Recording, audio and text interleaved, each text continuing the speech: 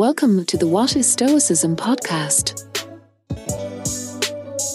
It's impossible to be a student of Stoic philosophy in the modern day without coming across the work of Massimo Pigliucci. The professor of philosophy at the City College of New York is one of the leading experts and popularizers of Stoicism in the early 21st century, having contributed books, talks, articles, podcasts, courses, videos, and more to the cause. My introduction to Pigliucci came when I read his hugely popular book, How to be a Stoic, shortly after its 2017 release. His Philosophy of Stoicism TED Ed video, which I also watched around the same time, has since amassed over 8 million views and is the first result on YouTube for the query, What is Stoicism?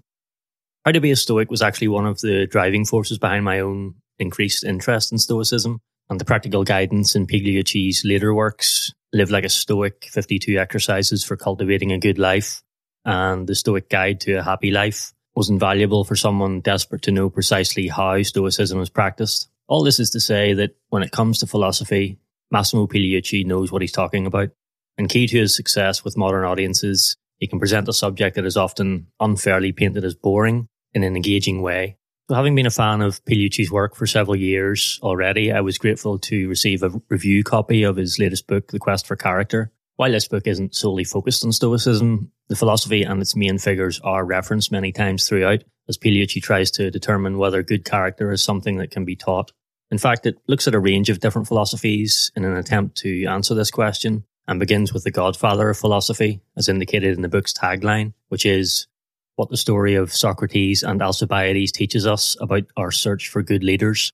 The tagline almost sells the book short, however, because although the early chapters do examine Socrates' struggles in moulding the character of his young friend, the later ones also detail the lives of many other interesting figures like Alexander the Great, Cato the Younger, and Julian the Apostate. Starting with the example of Socrates, The Quest for Character tells of how a selection of great philosophers not only strive to make themselves better human beings, but also tried to help others do the same. The extent to which each was successful varies, but the impact for the reader is to understand that such endeavours, those being the cultivation of virtue and the willingness to share it, are always worthwhile.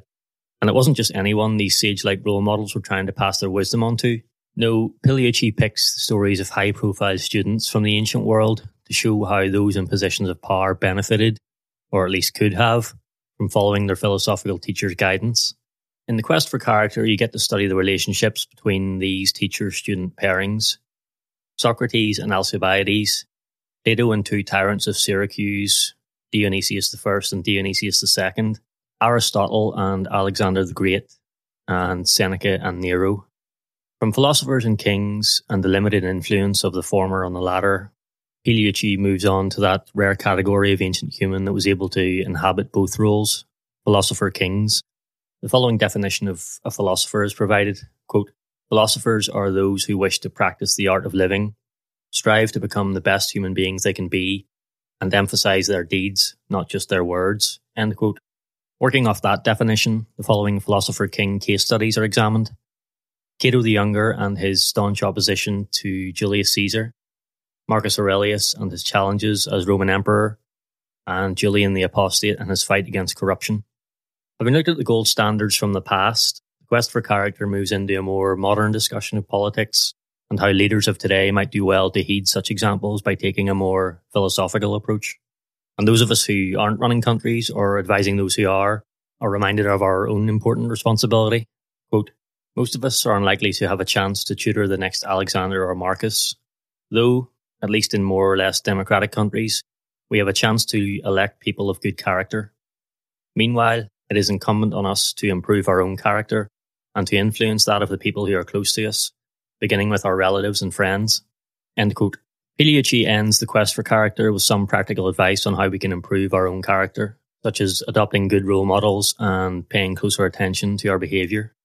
The art of living, he says, echoing practical philosophers as far back as the Stoics, is a matter of repeated action based on a sound understanding of what good character is. Habituation, writes Pigliucci, gradually alters character and allows us to translate theory into practice. To help the reader take their next steps toward improving their character, a useful course of self-study is provided as a final offering, encompassing biographical, theoretical, and practical focused reading assignments. Although I've already read some of the books on the list, I'll certainly be checking out those. I haven't. Thanks for joining me for this episode of the What is Stoicism podcast. If you'd like to support the show, please consider taking a second to leave a rating and a review. It's a good way to let me know you're getting value from the content, and it helps more people discover the show. I appreciate your support. Thanks so much. Also, if you enjoyed this episode, I recommend checking out the Stoic Handbook podcast by John Brooks. It's one I've been a fan of myself for a while.